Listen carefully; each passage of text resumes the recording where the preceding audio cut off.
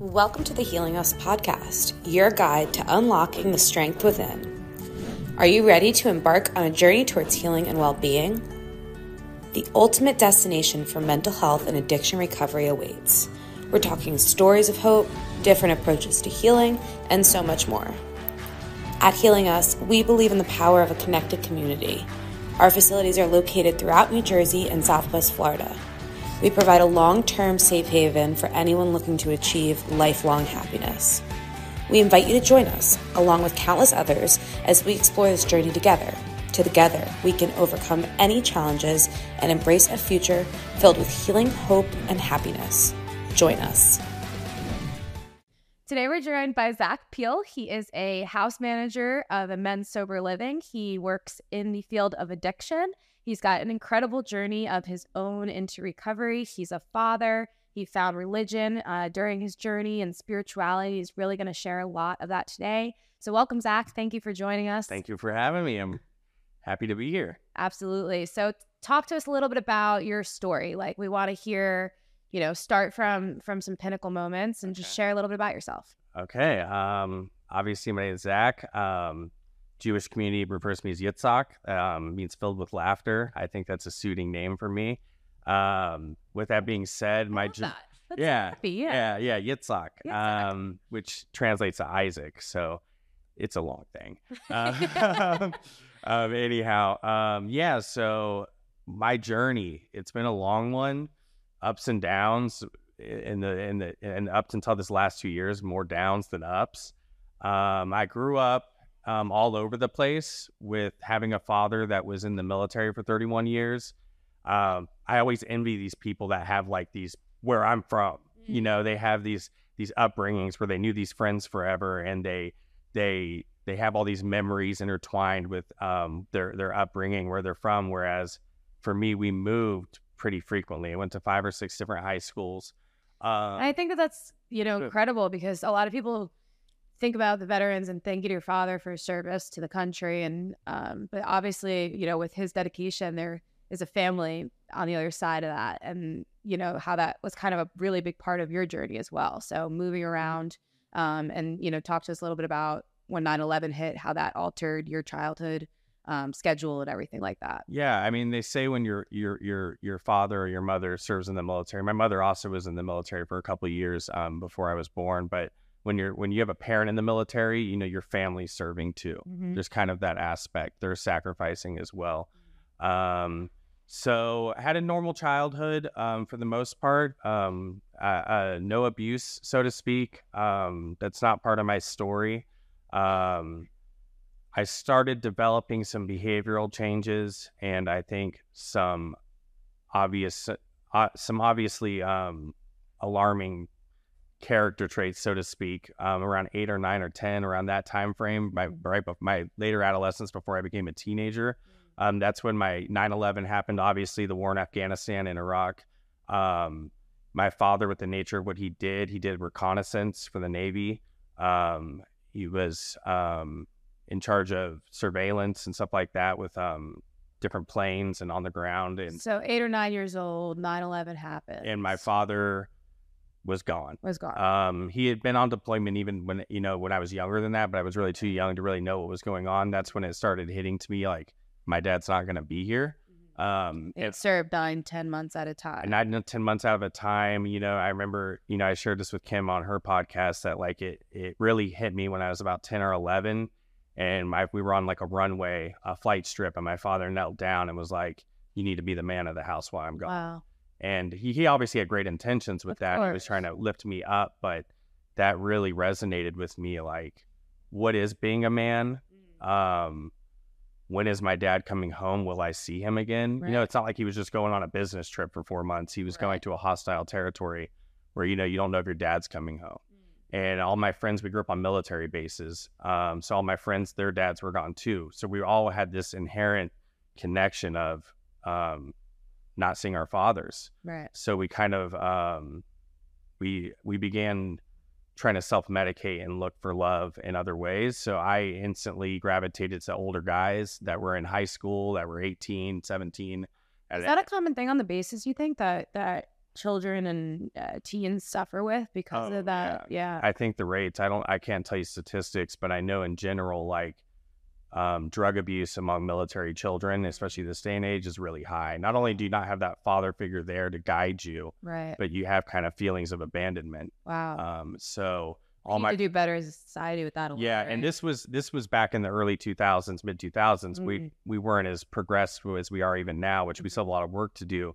But with mental health and trauma, and I think reaching out to kids. So it was really, Kim had asked that too. There really wasn't a lot of resources. It was really just kind of, back then too, it was kind of like, you just man up. Right. You know, that was kind of instilled in me that since he's serving in the military, he's overseas, he's sacrificing and providing for our family, I don't have room to complain. Right. I mean, that's so much pressure to put on a 10-year-old. It is a lot of pressure. Yeah. At any age, as a young adult. And it's like, it is not traditional. And, but yeah, that's really hard. And it's amazing to me. I'm curious. I'm not familiar with the resources they have now, if they do have any, but I feel like that's a gap we should all be held responsible for to an extent, you know, as a community to support. They do have like more spousal support and stuff like that now, and PTSD awareness, and I think more like family groups. But even in general, I think it just is kind of the price you pay with the military. I think there's only so many resources you can put on the fact that a parent's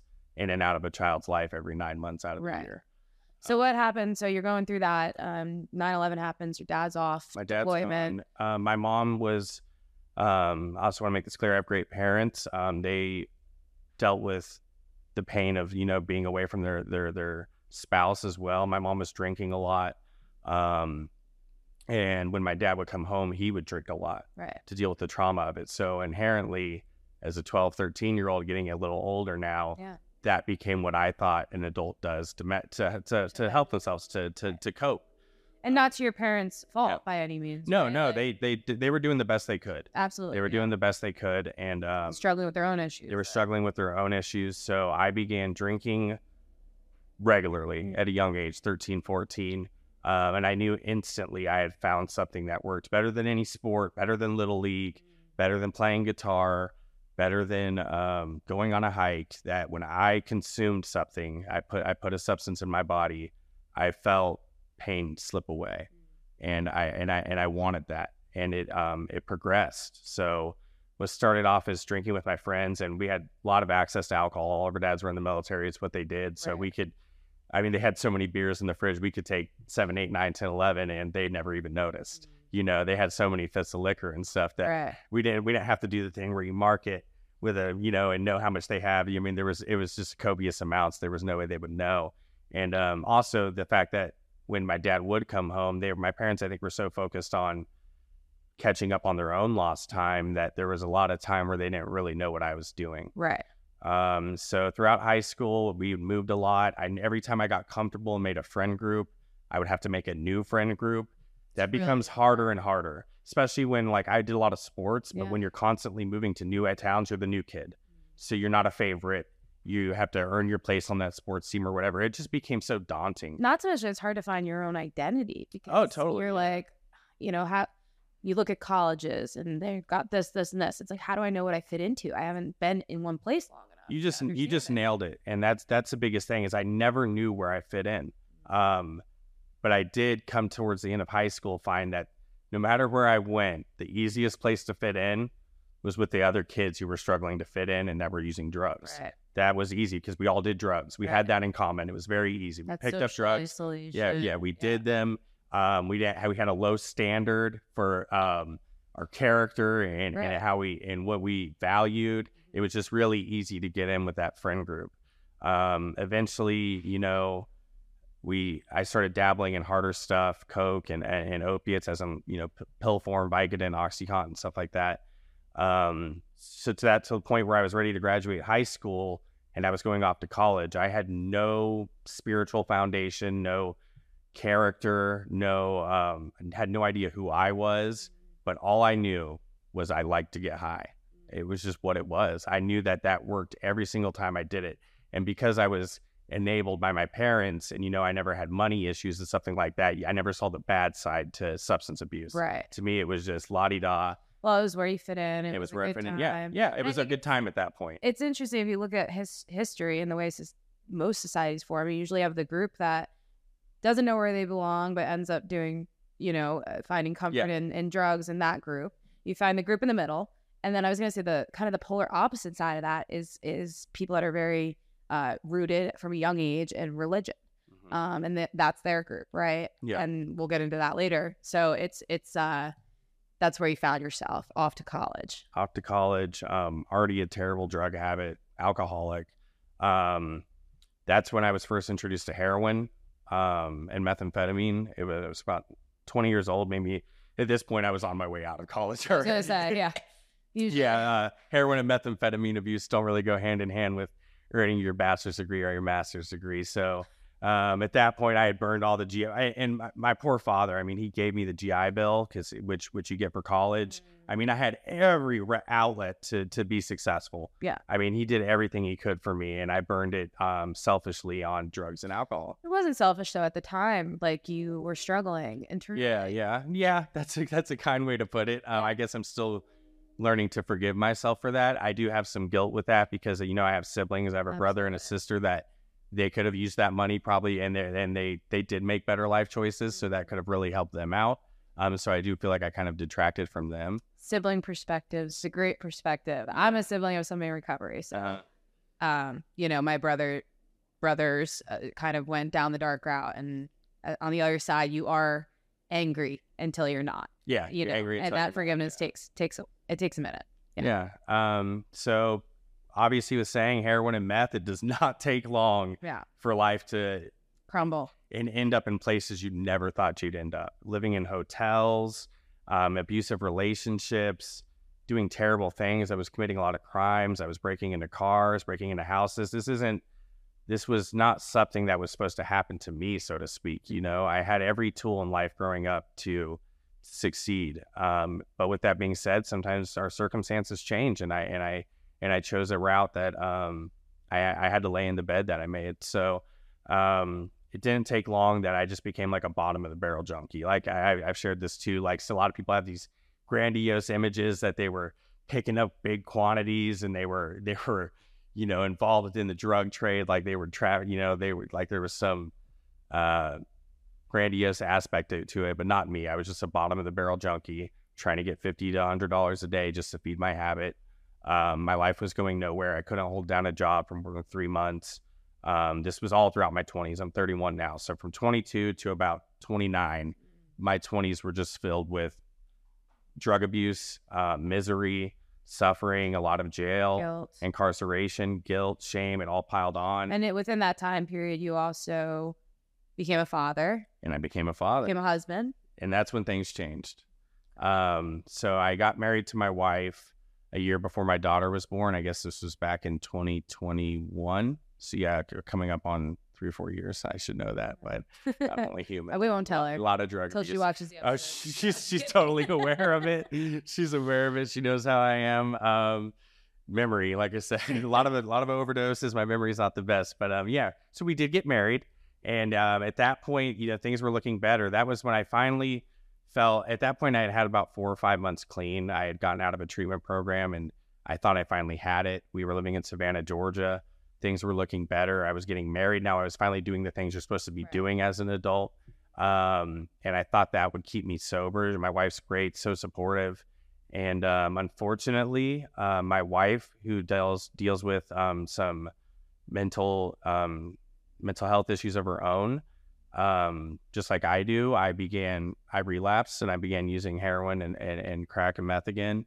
And my wife walked in on me one day doing it. And unfortunately, I, at the time, did not have good enough character or moral value, or I guess really sobriety, to care that I was influencing her, and I let her try it. And that was the beginning of my wife's drug addiction. Up until that point, she had never done drugs. That's nothing I'm happy about. That's nothing I'm proud of. That's something I still kind of beat myself up for to this day. My wife was on track at that time to going to Colorado State or something for medicine. She wanted to become a doctor. She came from a good family. And then she met me. So I became kind of a burden on her life in a sense.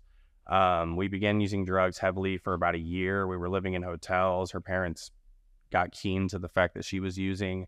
To my parents, it was, oh, same old, same old. Right. To her parents, it was very traumatic. They're now, daughter was now doing drugs. Her husband's her husband. And their worst nightmare. And I'll say this too, I'm Jewish. My wife is Indian. She comes from a heavily, they're not Hindu, they're Catholic. Where they come from in India, it's a heavy Catholic community. So there was already a cultural issue there, right, that she didn't marry an Indian guy. I think it's still a problem to this day, unfortunately. This exasperated it. Yeah. That we told you this would happen if you went with a guy like this. So needless to say, I was not the ideal son-in-law. We had eloped when we got married. We did not have a grand wedding or anything like that. And my family was just kind of like, they were accepting of her because they were like, oh, maybe she can do something good for him. Right. Nothing else has worked. So we struggled with addiction for about a year and a half. And then we found out she was pregnant. That was the moment it kind of got real for me. I had some months here and there of sobriety, and knew that there was more to life, obviously, than doing drugs at this point. But I really wasn't. Life was coming. Life was coming fast. Life was coming really in fast. 9 months. It was coming in 9 months, and it wasn't about me. And my dad called me, and we didn't speak too much. And he was like, "I hope you know it's not about you anymore.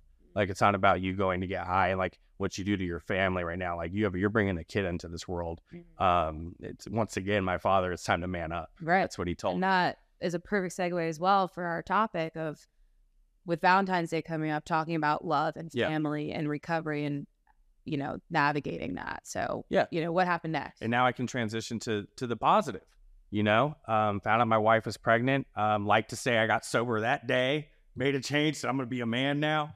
No, it didn't work out. Kept using. Good intentions. My wife, it was enough for my wife though. She got sober the second she found out she was pregnant. Wow. Then she did not use again. She, and I knew that was the woman I was marrying. I knew she was always my strength in the beginning. Now I'm a source of strength for her, which is a great feeling for me, because for the longest time I just took from this poor girl, and drained her. But anyhow, so, I went and got clean, went to treatment about 3 or 4 months into her pregnancy and got out, was sober. I had relapsed about a week before our daughter was born. The burden came back on. I just hadn't grown enough spiritually. And the spirituality and the religious aspect of my life was still missing. At this point, I was still trying to do it on my own. I was just trying to use Suboxone, maintenance, and I was trying to handle it strictly from just a... You hadn't reached into that. I hadn't reached within. I was using all external physical elements to try to cure my addiction. I think that's a really important piece, because so many people don't, because once you dig deep, that's when the growth really starts happening. Yeah. And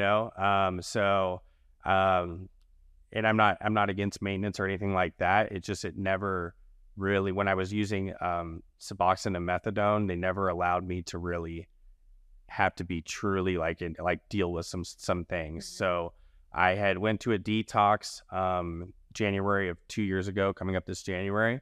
I did not have insurance. I'm from the South primarily, where we don't have as many social programs and stuff. So if you don't have insurance, you better just pray to God that you get clean or you go to prison.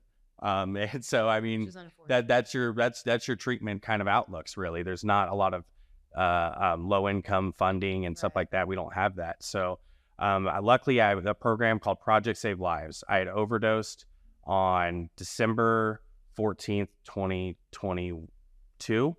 Okay. And with it becoming the new year, they had all this money for a grant. It's called Project Save Lives in Jacksonville, Florida. The lucky 3 people, the first 3 to overdose, hit the lottery. Wow. They get a scholarship to go to detox. That's horrible. It is pretty sad. It's terrible incentive. I'm glad it exists. But I'm glad it exists. I'm glad it exists. So I got that ticket. I was I say it, I was a lucky overdose. I did survive. And I got that scholarship. They came into the hospital. The doctor was just like, "So what do you want to do, dude?" And I was just like, I'd like to get help. And he was like, "That's what I wanted to hear." Because other times in the past, I'd be like, "Just give me some Narcan and let me out of here." Right. But I knew that I now had a 2-month-old. My daughter had been born. And at this point, my wife had went up to live with my in-laws in New York. That's what brought me up here. And I was like, yeah, this is my chance. Now I can't use the excuse, well, I can't get help. I want help and I don't have insurance. Right. It was right there for me. It was a grant. Went to detox for a couple of weeks and I got sober. I've been sober since. Congratulations. Yeah, thank you. It was a new year. I set goals for myself. I went to a sober living kind of work program in Savannah, Georgia called Sober Living America for the beginning, for about the first year of my recovery. They got me a job in like a warehouse, and it was really good. It gave me the foundation. It was stuff to build off of. I was working now. Maybe it was for $13, $15 an hour, but I was working. I wasn't just taking from people. Right. And that was big. So that's how you made it up to, obviously your in-laws are up here. Yeah. Did you just find us on the internet? How'd you make your way to Jersey? Well, that's where like the mental health aspect kind of comes into it. So although I had developed a year of sobriety, I was not taking my mental health serious. I was working at a homeless shelter as a peer recovery specialist. I was surrounded by a lot of trauma doing that. And I didn't realize how vulnerable I was to being around trauma like that still, because I hadn't processed my own. I was just so happy to be a year sober, so happy to be working, so happy that things were going on track, that I never really addressed a lot of my underlying issues, my bipolar disorder, my trauma. So I had a kind of a psychiatric breakdown in March of this year. A lot of couples were coming in and I was reliving my wife and I's trauma of living on the streets. I think I had shared that with Kim. I began having like blackouts in the bathroom at work where I was just reliving some trauma. I had went to see a health provider to get medication to deal with this stuff.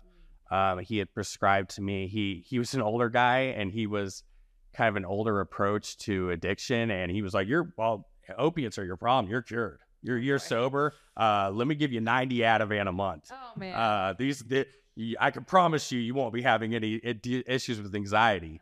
I was very naive, and because I wasn't as sound spiritually yet, this is kind of where I had that moment.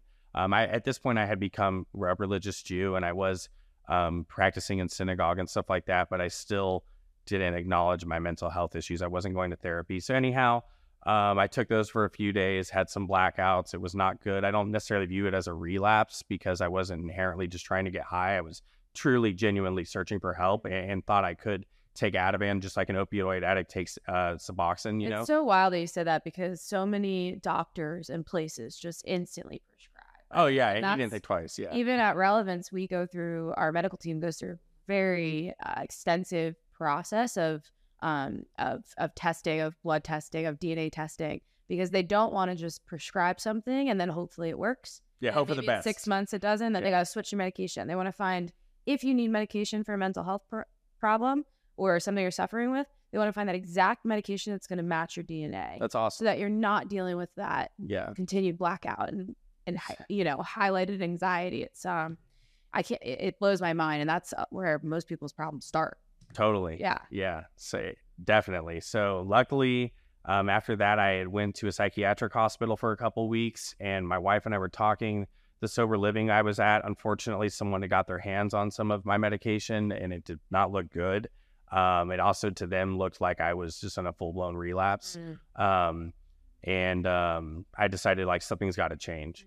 So I ended up in a hotel room after I got out of the psychiatric hospital for a couple of weeks.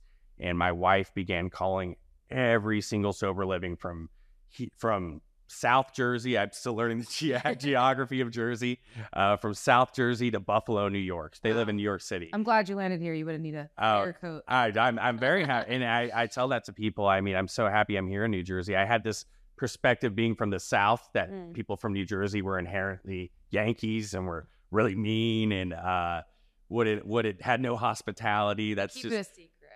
But no, New Jersey's been great to me. I love it here. A lot more Jewish people here, and I also didn't grow up around as many Jewish people. I'd never been around Jewish neighborhoods.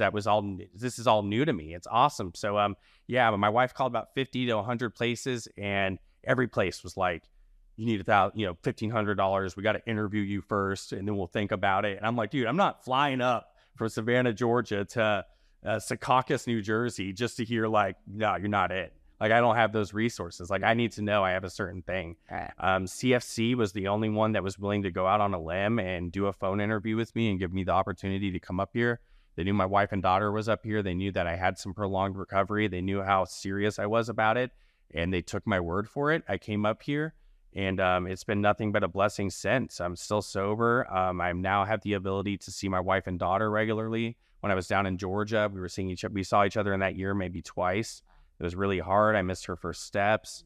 Yeah, now I'm a house manager at CFC. Alyssa blessed me with that opportunity back in the summer, and it's been great. I now work for Discovery Institute, which is a rehabilitation center in Marlboro, New Jersey. I started off as a tech, and they saw my ability with the clients and I think addressing and being empathetic with them, and they thought it would be a good idea. They thought it would be a good idea. It was a good idea. Yeah. They promoted me to an admissions coordinator. I now work from home, which for someone with a 2-year-old, and we're going to be transitioning into moving back in together this spring. Fantastic. It's such a blessing, and that's kind of how I ended up here, and I've just been running, hit the ground running. Oh, what a story. And I mean, it's just the beginning, really, for you and your family. And on that note, I'd love to talk about kind of you and your wife, and first of all, her journey. She had to have her own journey, right, to find her way back and forgive, and how have you guys been navigating pursuing your own path and to health and wellness and recovery, but also forming a union again and kind of making sure that you're both staying on track? That's a great question. It's something that kind of develops day to day. Obviously, I had touched on I had never done therapy or anything like that. We currently have a Jewish marriage counselor, so to speak. I mean, it's irrelevant that he's Jewish, but it kind of is, because he knows what kind of family values I kind of want to have in our family when we're working together. But we're now doing marriage counseling. I'm doing individual therapy. My wife's doing individual therapy. So we're both now growing as individuals. She'd always told me, and you guys have touched on this in prior interviews, I'm never going to learn to love her until I can learn to love myself. And now I can say I love myself, and I love my wife, and it's challenging. She doesn't get as much time to work on her recovery as I do, because she's raising our 2-year-old. She does have the help of my in-laws, but she's kind of a single mom right now. She's doing it on her own. She's making that sacrifice because I asked her. I told her, like, I need a year here at CFC, I think, to become the husband and the father that I need to become. Like, I've shared this too with the nature of fentanyl addiction. My next relapse will be my last. I am 100% believing in that my next relapse, it's no longer a choice. It's no longer a choice. Kim and I had discussed that, like, we're actively committing suicide when we go relapse next time. Yeah. It's just what's going to happen. And there's a very serious nature to it. And my wife is, like I said, such an amazing woman. She was understanding of that. Not a lot of, there's a lot of eligible men out there. My wife at any point in time could have been like, no, hats off to her. Yeah, like could have left me, not, and definitely found a better spousal support. Our daughter was young enough, she could have found someone else to raise our daughter with her. But she believes in me, and she sees something in me, and I'm now becoming that Zach that she had always seen, I guess. That's incredible. So we're working on our therapy right now. What would what advice would you give to somebody who's, whether both partners are in relationships, or one partner, in recovery, or one person's in recovery, one person's a normie? What, if they're trying to seek support, they want to fight for each other, what kind of advice would you give them from a marital perspective? Yeah, I mean, I think relationships and early recovery, I can speak a lot on that, and as well as, my advice on it. I think when there's marriage involved, it's inherently a little different than if they're just dating for a few months and when they're getting into recovery.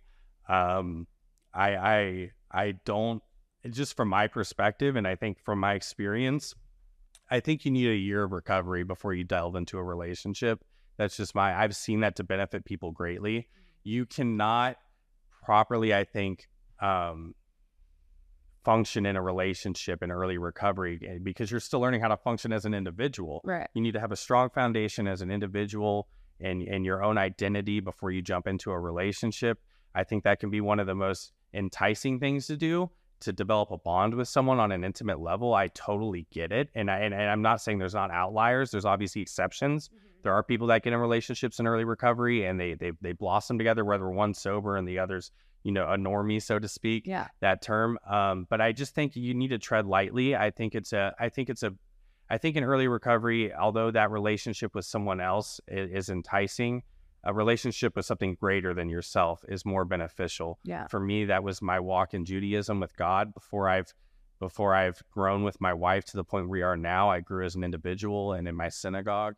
And you recognize, hey, I need a year here.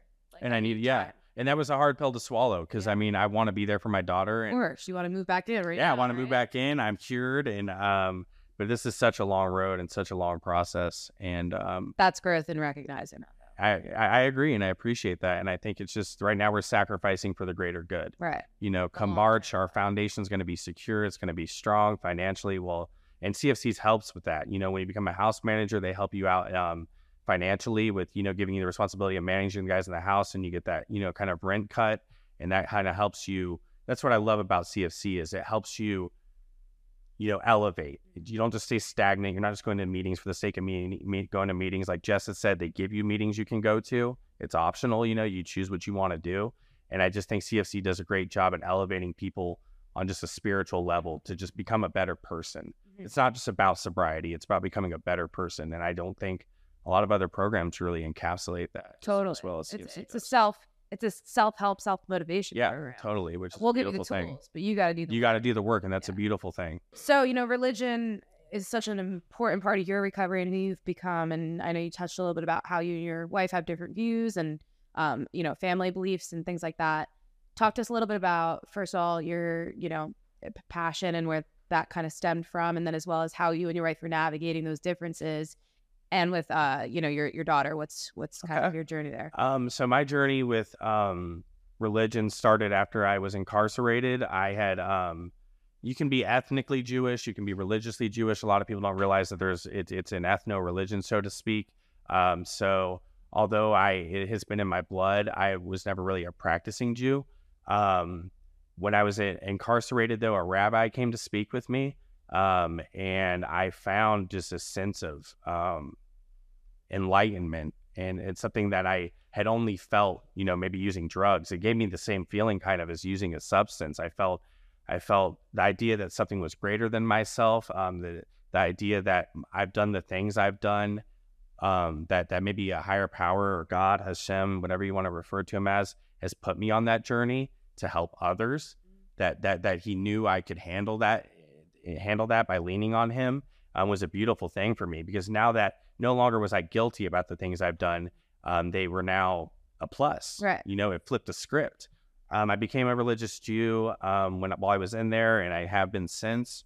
What that entails to me is having a code of conduct I live by now. Before I had grown up with good morals. My parents taught me right and wrong, but as an adult, I didn't have any moral fiber. I didn't have any good character traits. I didn't have any, you know, code of conduct that I live by. And now with the Jewish community and being involved with that, not only am I around like-minded people that we all share a same belief, a very powerful belief, but I have a support system. You know, I have people that want to look out for their Jewish brother or their Jewish son in need. And that sense of community is big. Before that, my sense of community was sticking needles in your arm and going hotel to hotel room, robbing each other. That was my community. Yeah, that was my community. And it's good to have that community, you know, outside of it's your own community. It totally is. You know? And I want to be more involved with it. As you guys know, drugs do not know any creed, any sex or you know, racial background. None of that's really, it's non-discriminatory. It's a non-discriminatory thing, the disease of addiction. And I know there are young Jewish kids that are, especially probably in like an Orthodox community, something like that are suffering with addiction. And because the Orthodox community lives by such strict mitzvos, character traits, and they honor as many mitzvahs or blessings that they can, it can be really hard to speak up, because when you're living like that, you live such a strict code that you're doing the right thing, whether it's eating certain things or waking up and saying this at a certain time. Right. A lot of people don't know this. There's even prayers after you go pee in Judaism that you have to say. And in the Orthodox community, they follow that. Right. I mean, it's a very strict way of life. And it doesn't mean they don't deal with it. It doesn't mean they don't deal with it. And it also doesn't mean that they have places to reach out. Right. I will say there are places like in Lakewood, New Jersey that are opening up, and it is becoming more accepting. I do want to say that I do feel like I can help bridge that gap a little bit. I do want to go back to like adult Hebrew schooling, to be able to connect with Orthodox children a little more, on obviously I need to be able to know more about that walk in Judaism, but I got the drug part down. Yes. So to be able to bridge that gap and help other young Jewish guys, even non-Jewish people, I want to make that clear too.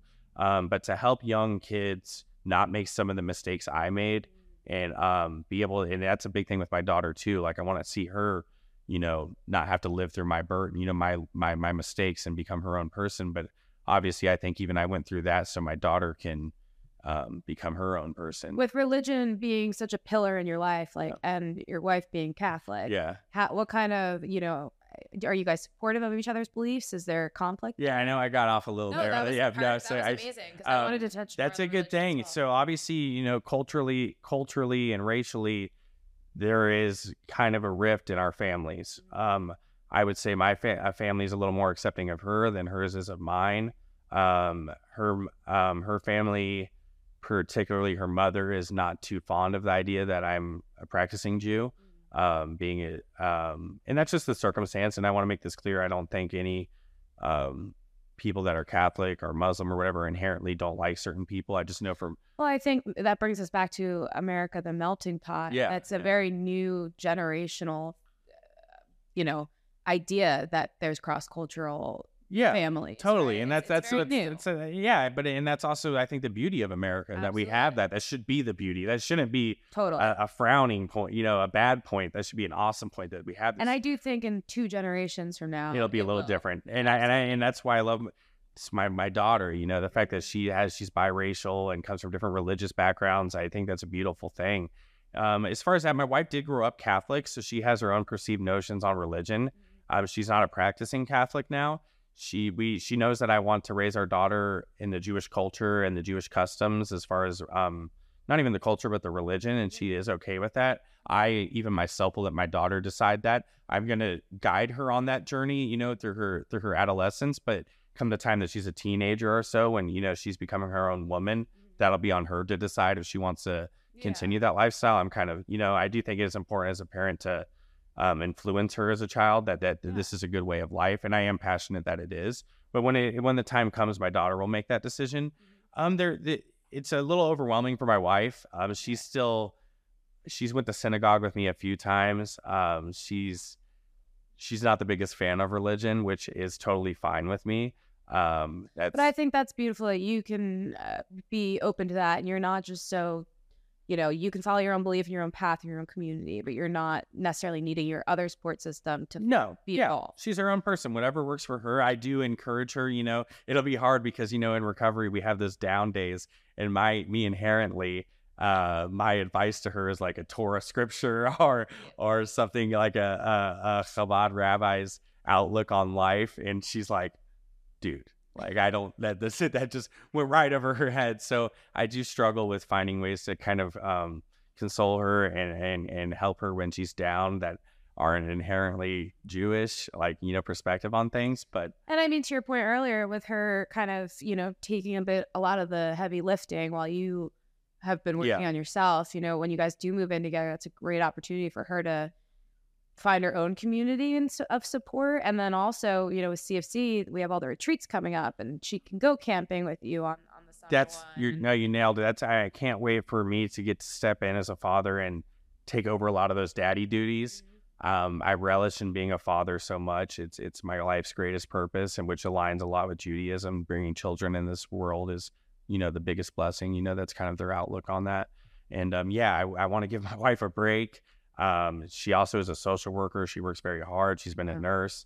So she's always helping people. I think my wife deserves a lot of time to herself, come this March. So it'd be great. It works both ways. I'll get a lot of time to make up for lost time with my daughter and have those one-on-one father-daughter time while my wife can go and explore and meet the CFC community. Cause I even when I leave in March, I'll still be heavily involved. CFC is where I'm home. That's who gave me a chance when I had nowhere to go. And I look forward for my wife to get to find herself a little like I am right now, and that's a beautiful thing that CFC offers that. And I know that she'll love a lot of CFC's approach on recovery. It's very innovative. it's kind of groundbreaking in a lot of their approach on things. It's not like any other sober living I've been in. So awesome. Grateful Well, to thank be you here. so much, Zach. Yeah, thank you. Share your story. It's amazing. Just one final question. If you have one thing to say to a young child or adolescent on, an Army base and their parents are making that ultimate sacrifice for all of us, what's one word of advice or sentence that you would love to share with them? That's a good one. Dan does that exercise like your inner child or whatever. And I guess when we did that, it was really like I thought about my inner child and what that was like. So my advice to a young teenager that's on a military base, whether it's in Kuwait or San Diego or, North Washington, I utilize your resources first and foremost. Find out what resources are out there, but really know that this is temporary. It will pass. Be proud of the fact that your father or your mother is sacrificing for the family and doing what they need to do. Find strength through that. Don't view that as a force of weakness. Use that as a force of strength. If you have siblings, I definitely recommend bonding with them. Blood is big in life. Your family and who you grow up with. Focus on school. Focus on what you can control. And that's a big aspect in a lot of things. So if you're young and your father's overseas, you can't control that. You're not going to control what's going to happen to him over there either. But what you can control is being the best son that you are, a daughter that you can be in your given circumstances. Like I said, build a strong support group, get good friends, hang out with the right people, and cherish every moment you get with your father or your mother when they're back from overseas. And like I said, it's a big thing. It's temporary. It's only going to make you stronger. I think being separated from my parents like that growing up has helped me deal with this new geographical separation from my wife. I never at the time did I think, how could this benefit Coming full circle. And that coming full circle, CFC, which I just found out what that meant a month ago, believe it or not. I was too embarrassed to ask anyone what it meant. So it was my head formulating all the ways what this acronym could possibly mean. Come full circle. So it'll come full circle. What you're sacrificing right now can end up making you a 10 times stronger person in the end. Yeah. And use it as something to be proud of. And obviously, thank your parents for their service. And that's really all I got. Awesome. Thank you, Zach. Thanks, everybody. Have a great day. All right.